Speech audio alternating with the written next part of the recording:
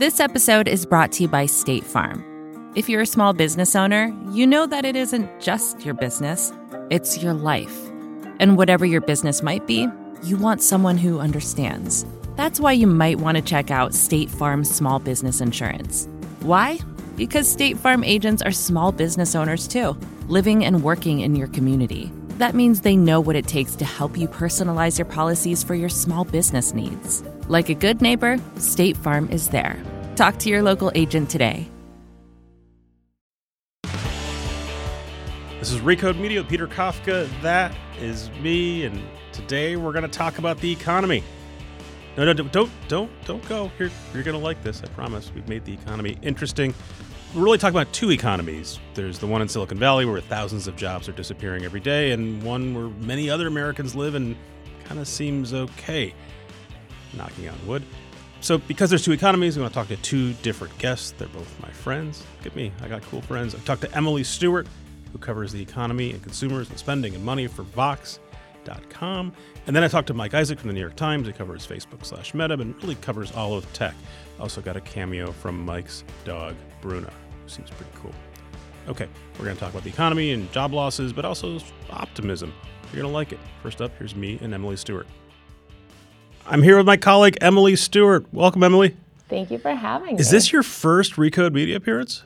Is that possible? It is. Holy cow. It is. Very exciting. Emily is my colleague at Vox.com. She writes about the economy. I keep sending her story ideas because it's easier for me to assign story ideas to her than write them myself. She's awesome. She's got a newsletter. What's the newsletter called?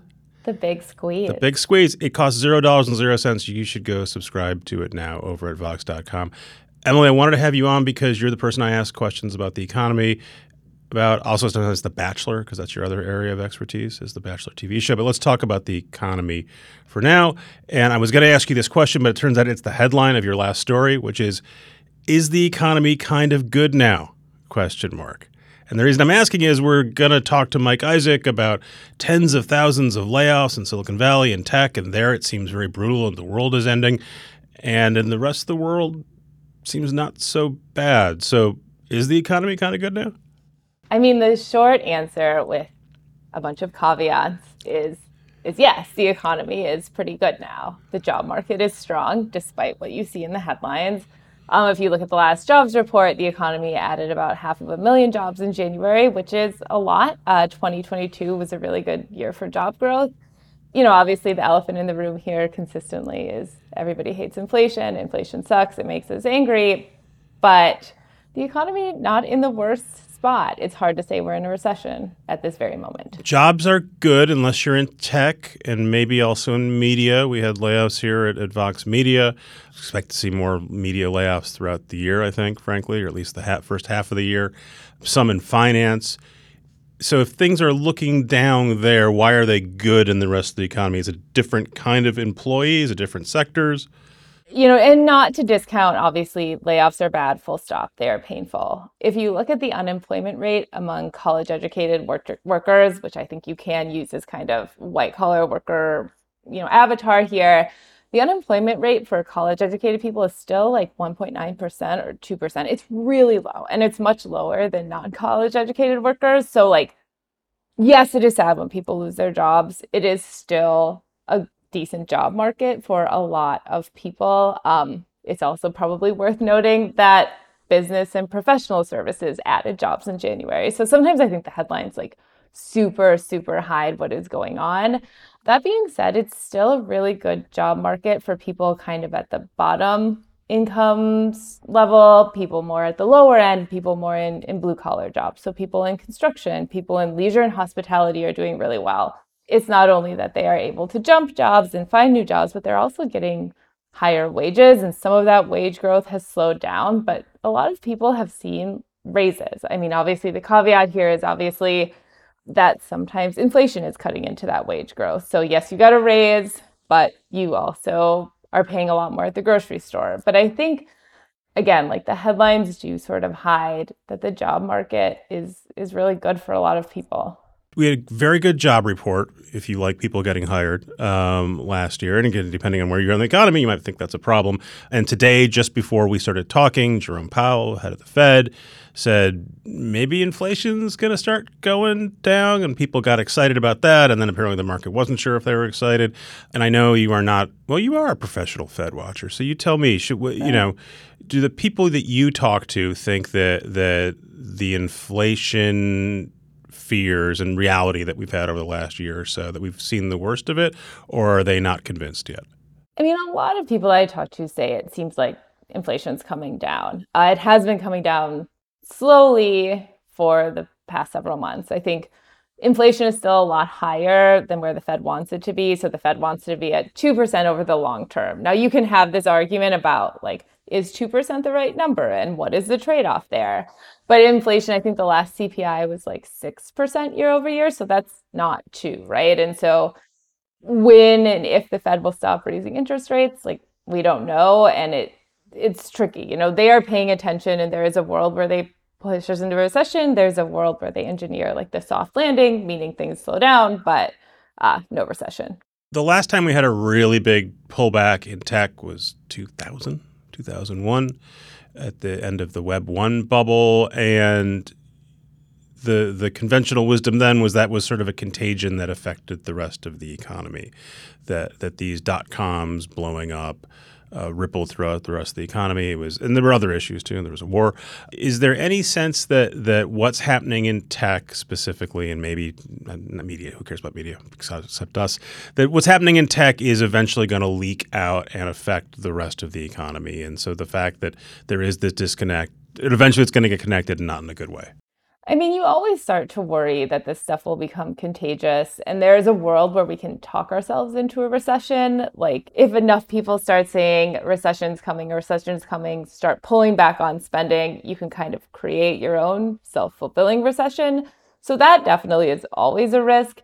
In terms of what's happening right now, and you are more the expert than I am in this, but Apple and Meta and Google are not blowing up, right? They're just kind of scaling back. So I have a hard time thinking that is a sign that the world is ending.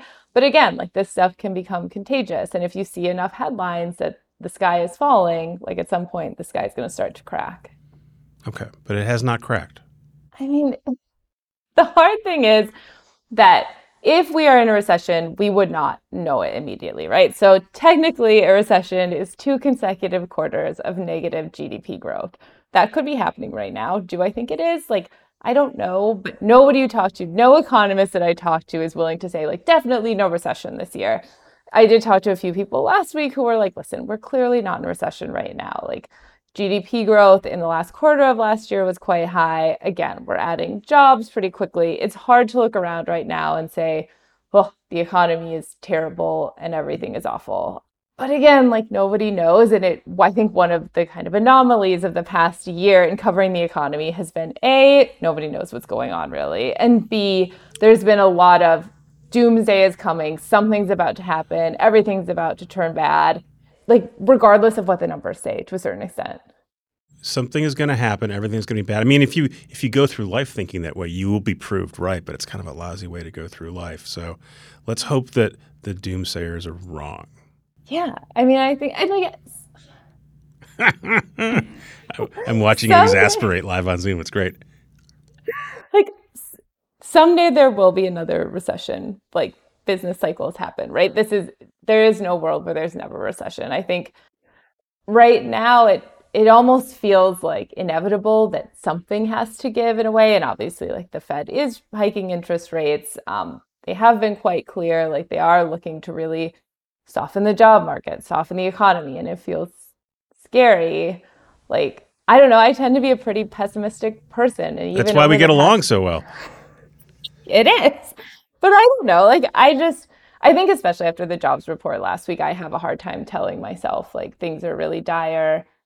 And that doesn't mean they can't turn dire, and it doesn't mean that inflation isn't a problem and that it's not really annoying. But I don't know, the headlines just tell a very different story. It's what's going on. It's the media's fault. All right, things are not dire. I'm crossing my fingers, and I'm thanking you for joining us, Emily Stewart.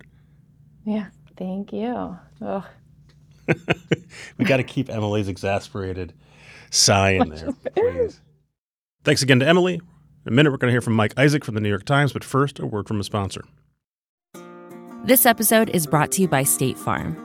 You've heard it before. Like a good neighbor, State Farm is there. But it's more than just a tagline, because State Farm agents are small business owners themselves who live and work in your community. And if you're in the market for small business insurance, who better to work with than an agent who understands what it takes?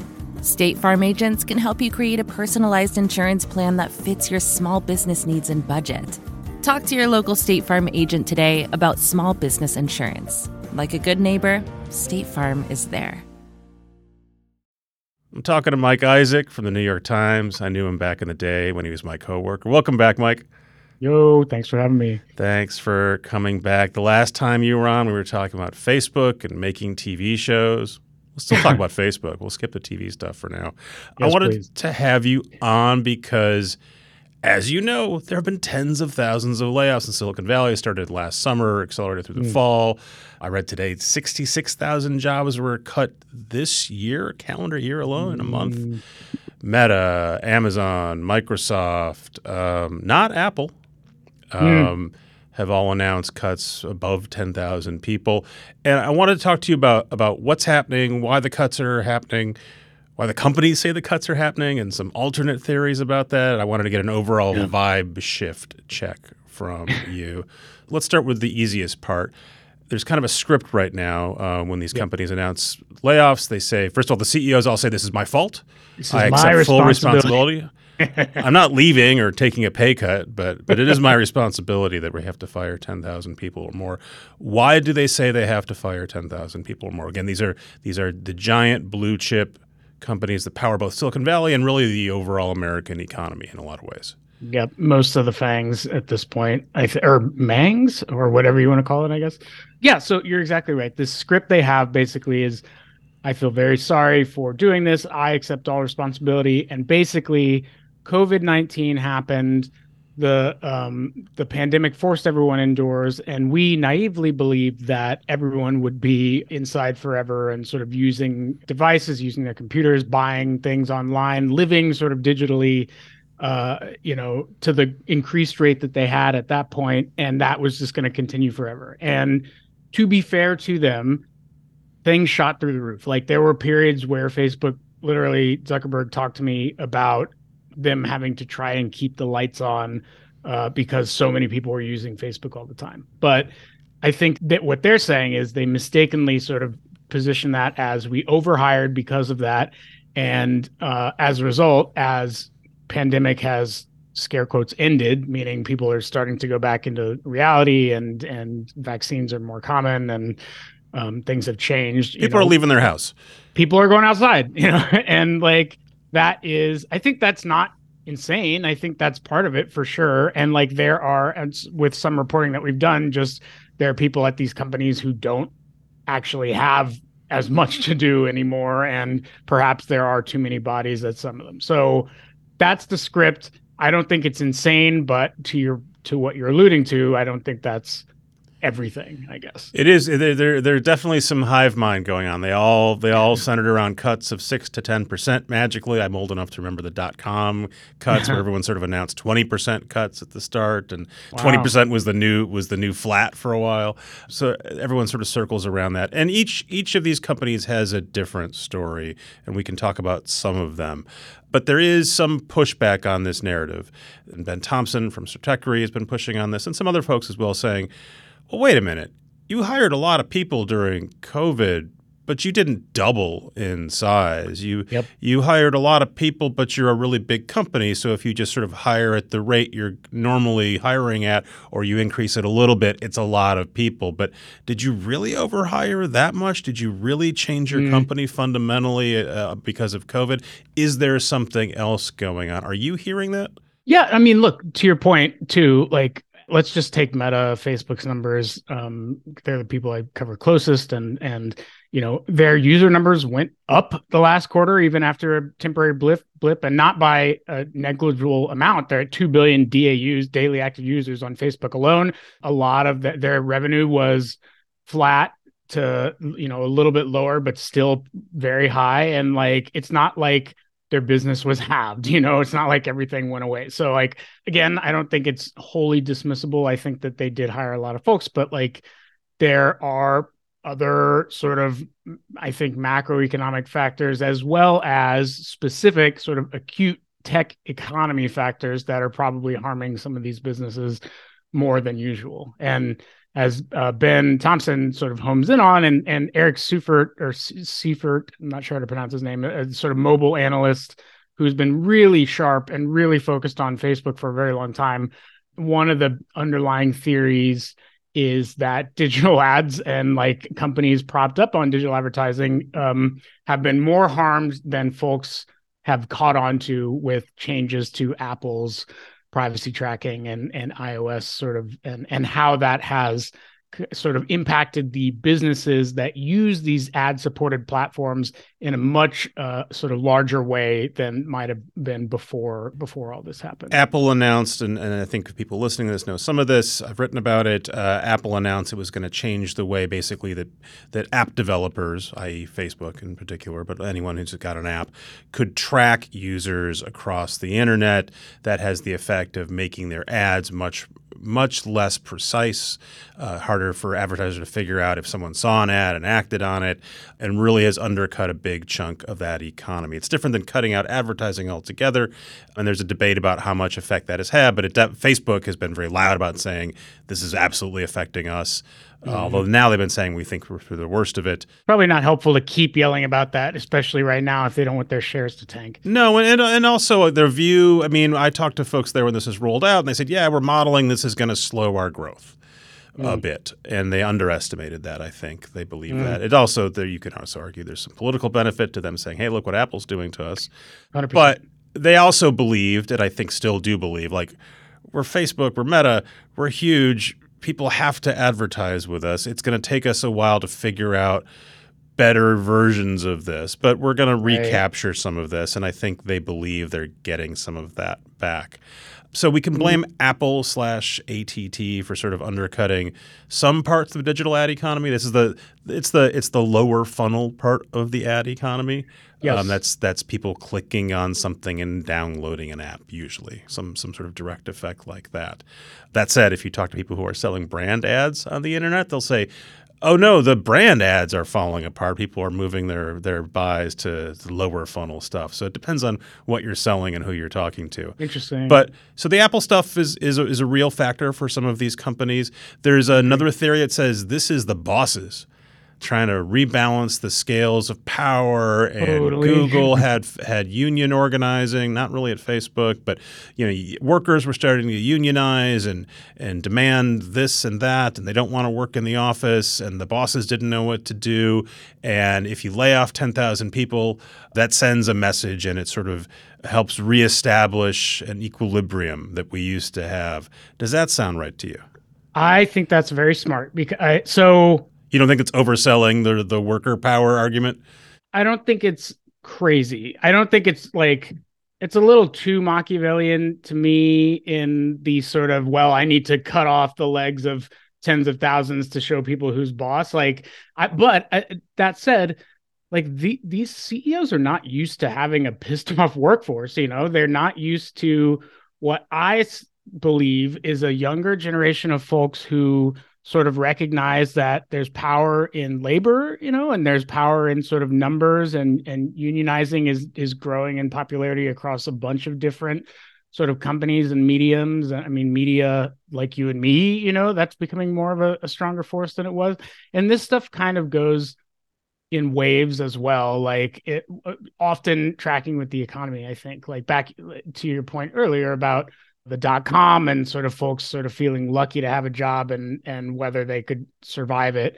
I think we were in a very long sort of post 2008 bull run of the market where folks were feeling comfortable and slowly empowered over time. And I think it did catch the bosses off guard, especially after the bosses had workforces that largely were happy to be there, believed in the mission to the degree that, you could get people to over time.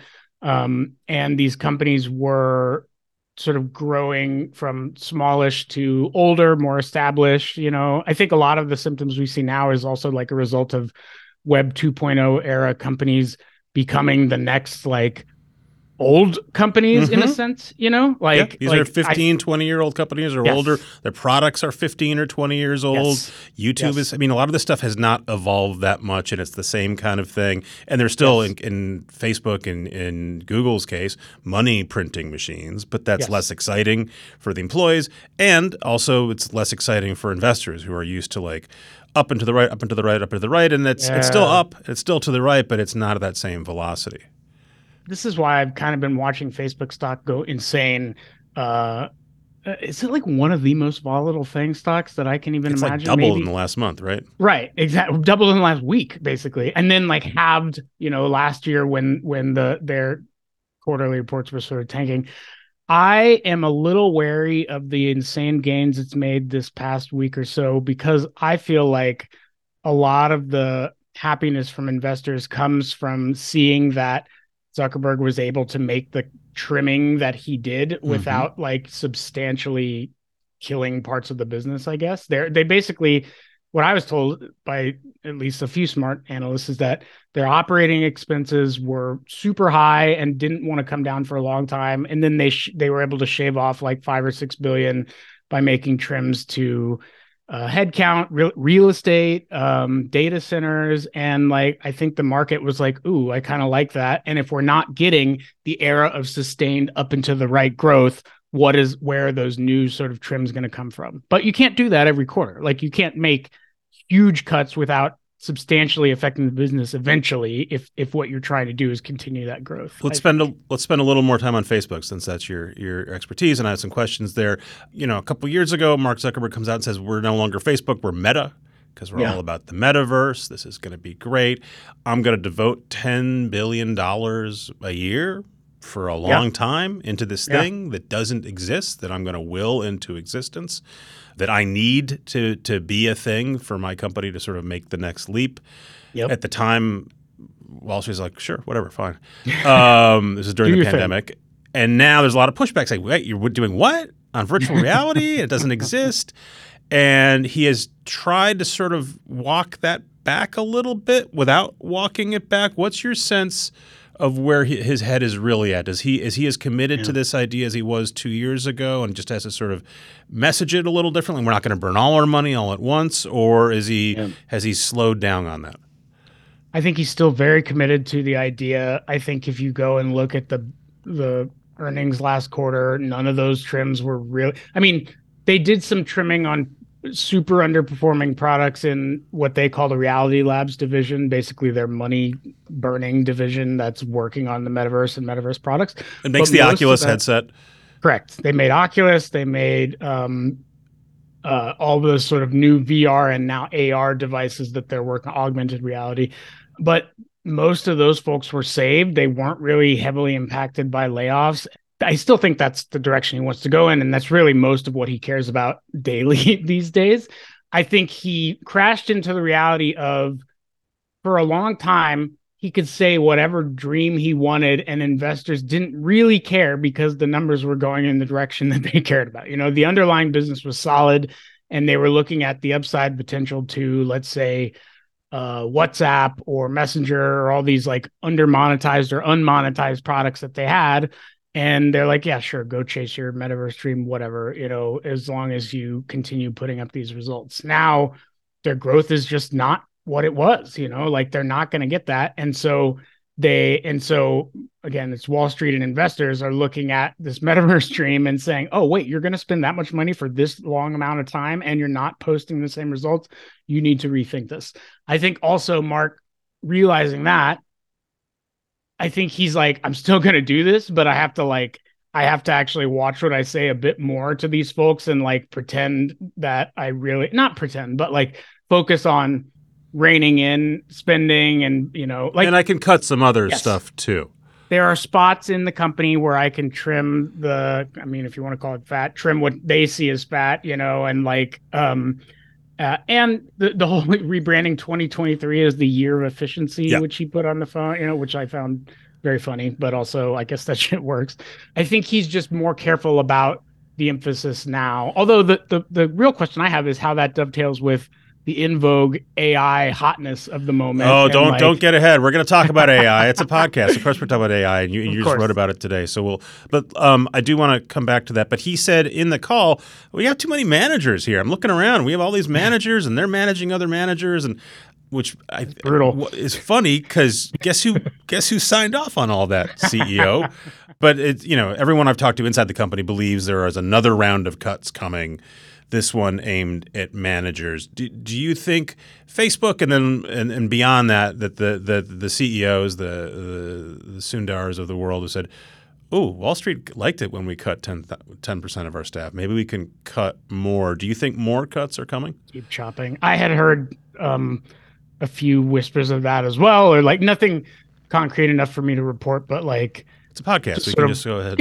And but this is a different medium. No, I think it's more like people worried about like, I mean, look, he took a very different tone last year when folks were, if you remember this internal call that leaked where they were like, "What's up with the food?" or no, my like PTO or something. This is Gary from Chicago. Like, yes, and Mark was like, "This is after he said we're going to cut back on the food a little bit, and you can't take home as much steak to your family." You wrote about that, which seemed like the crazy thing for them to focus on, but in the end, it was a precursor to this world. And he said, "There's more austerity. We're gonna really start trimming." And then this guy piped in from Chicago asking about like free Fridays or something. And Gary from Chicago no longer works at Meta.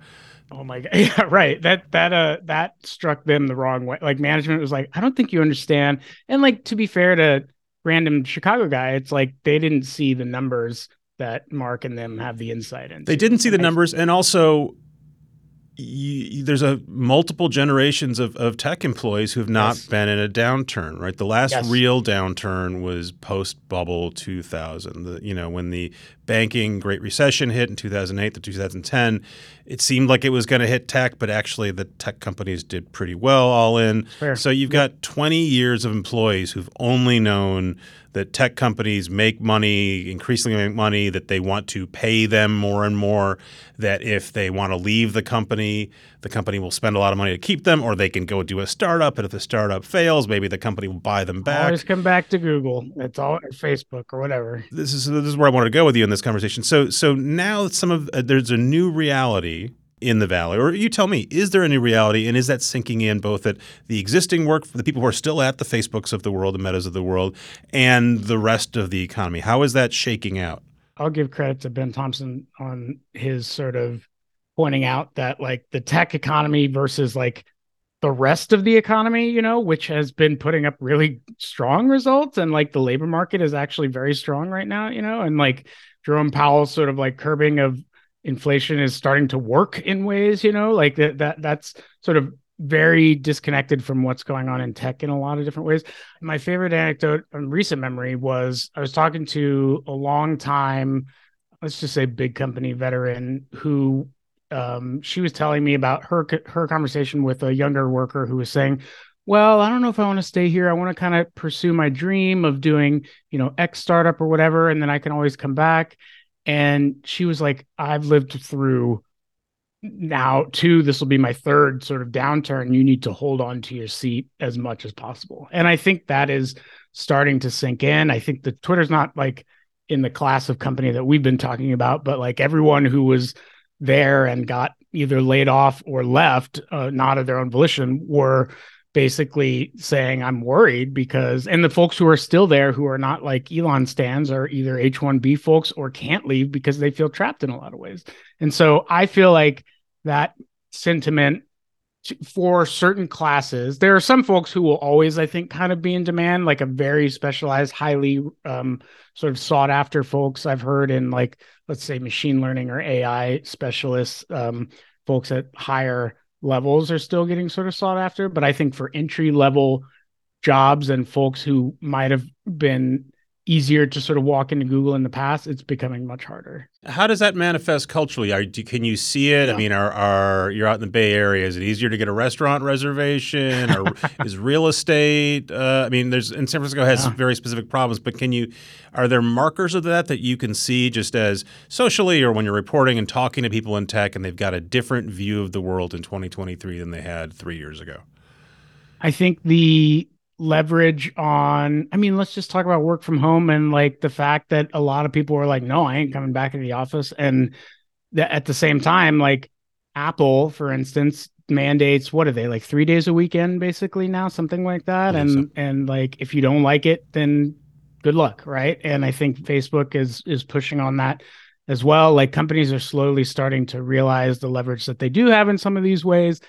I think this is the sort of issue. Like when this stuff happens out here, I think it's going to be a leading indicator because there's still plenty of money sort of sloshing around, and it's not like it's not a Pennsylvania steel town.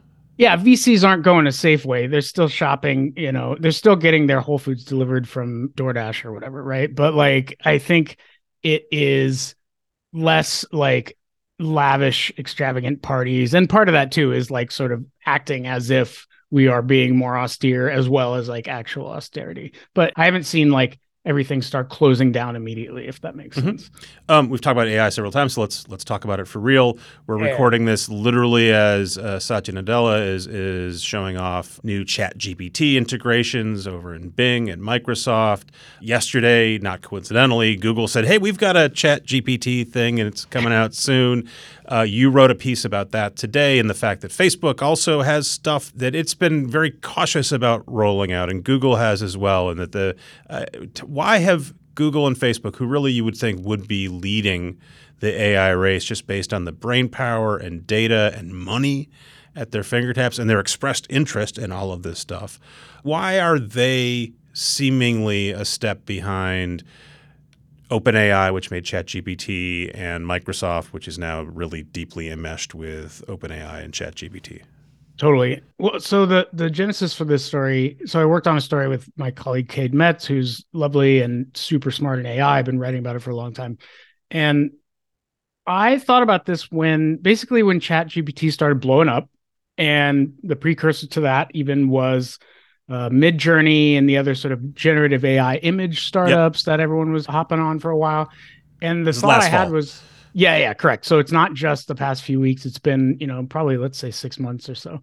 The thought I had was like, if I'm Mark Zuckerberg, I'm going absolutely insane right now because they've spent it's not just like the past year, the past 10 years, spending tens, if not hundreds of millions of dollars building up their AI bench internally, working on they've created this thing called FAIR, F-A-I-R, which I couldn't tell you the acronym stands for, but it's basically research-focused AI. They produce like something like 1,500 papers a year on AI, like just incredible amount of output in academia, as well as sort of internally applying it to some of their products. But like, who in the real world could tell you a single AI related thing that Facebook does, right? And I think like normal people couldn't grasp that. So what I suspect, and what Cade and I sort of wrote about, is that part of this is what we were getting back to, like this part of being an aging company where you become bigger, there's more layers of process, there's more corporate baggage around your existence, and you can't push out really a controversial, fairly untested, and potentially dangerous tool into the world the same way a completely unknown startup. You can't move fast and break things because 100%. When you do, and even if you don't break that much, you're going to get hauled up before Congress. Yes. You're going to get sued. Yes. This is the price that comes with being this giant dominant company. Curse of bigness, I think, is like how I've been thinking about it. And they can't buy like... part of me wonders if Satya would have just outright purchased OpenAI, or I know they're a foundation, but like outright would have bought the tech in some way if it were not the age of the FTC being where it is right now. This is one. I was at a AI demo day that a VC sponsored last fall, and I was having wow, this is really interesting, and it reminds me of Web 2.0 stuff. We're like, is this a company or a feature? Yeah. And also, how many of these companies are going to get bought by Facebook and Google? And, those guys, again, have all this data which you need to power these engines, they have all this money, they can go hire all the academics. Isn't this stuff all inevitably going to get swallowed up? And one of the VCs said, yeah, that absolutely could happen. And or Google and Facebook can't touch any of this stuff. Mm-hmm. And we just saw, Facebook finally just got permission basically because the FTC lost a court case to buy a VR workout app. That was, a weird fight for them to pick or interesting fight for them to pick. The Biden administration clearly said, we want you to stop getting big. And instead of waiting for you to get big and then trying to punish you after the fact, we're going to prevent you from buying even small stuff. So that's an open question. Benedict Evans had a really good point about that, which is a dilemma of like, do you do it after the fact and like miss the boat, or do you do it before and make a bet that this is going to be big, which again, who knows if VR stuff is even going to take off, but right. They tried and they failed this time, so I don't know. So with AI, so we know you can read the stories about these startups going up looking for funding. I've heard crazy stories about people all but literally knocking down founders' doors trying to give them money.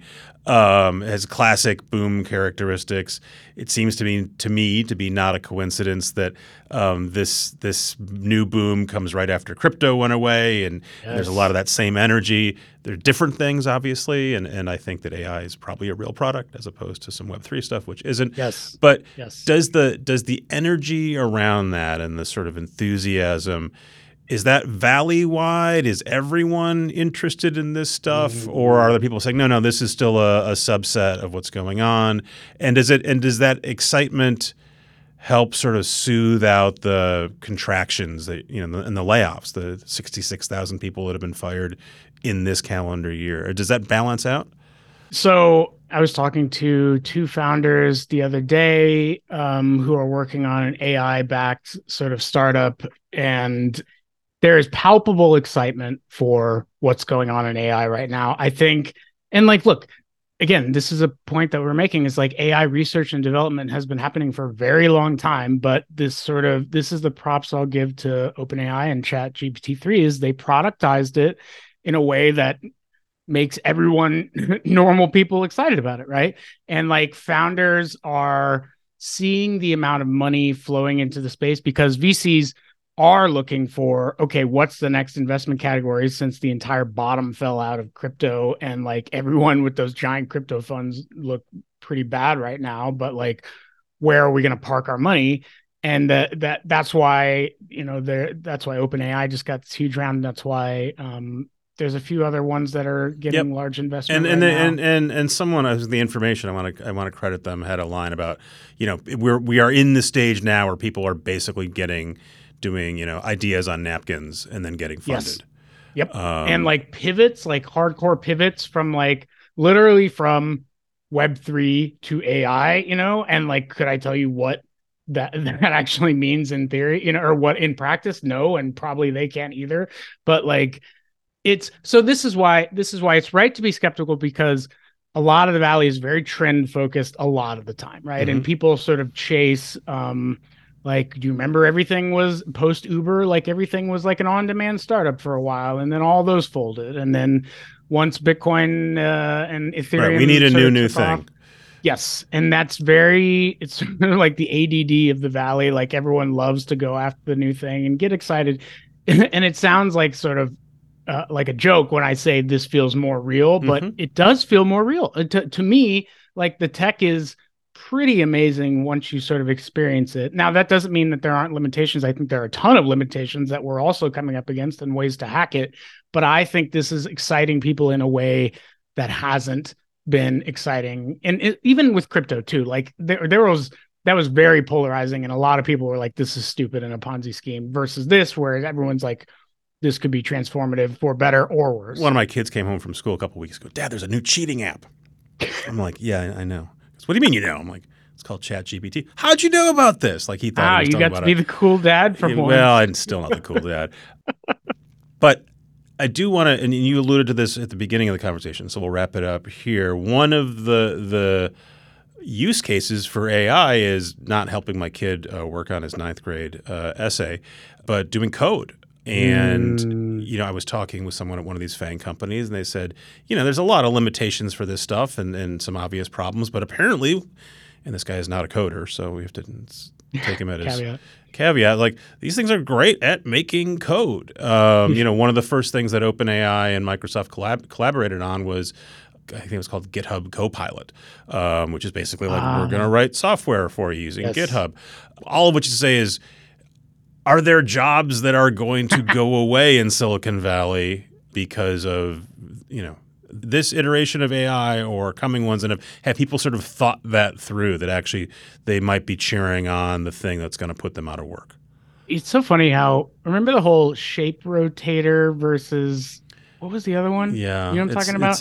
It's a Mark Andreessen making fun of people like us who don't code. Yes, basically it was like this whole thing about, I don't remember the exact words, but like Mark Andreessen went on this whole rant about like people who build things versus like word people like you and me, and how we are basically screwed over the long term or whatever. And like, it actually makes a lot of sense to me that this tech could have, I guess, adverse effects for like career paths for people in coding, because a lot of coding is very rules based and appreciates sort of like how the logic of systems work. And like that is much more difficult to do with language, where there's worlds of nuance and context that change frequently, And I think like if you have, let's say, I mean, I'm very much simplifying it, but like if you have code-based systems that sort of adhere to and appreciate logic over time, I think that can be maybe a natural application of how AI can sort of use that and build in a way that didn't exist before. The same founder that I was talking to, when Copilot came out, that sort of coding thing was like, this is big and you need to pay attention to it. And like, it didn't like break through because, again, like most people are not coders and most people don't care about that. But I think it just shows like, look, it's not like just all the writers are going to be put out of work tomorrow. I think this is going to affect large swaths of the economy and the information economy, that like, it's almost like an interesting potential reckoning for this information economy that everyone has been told to like fly to, because all the other jobs in the world are being sort of dried up over time. Yes, when our colleagues get laid off in media, the standard troll line is "learn to code." Yeah, right, from the supposed coders telling now it's like learn to train an AI model. Yeah, learn to prompt.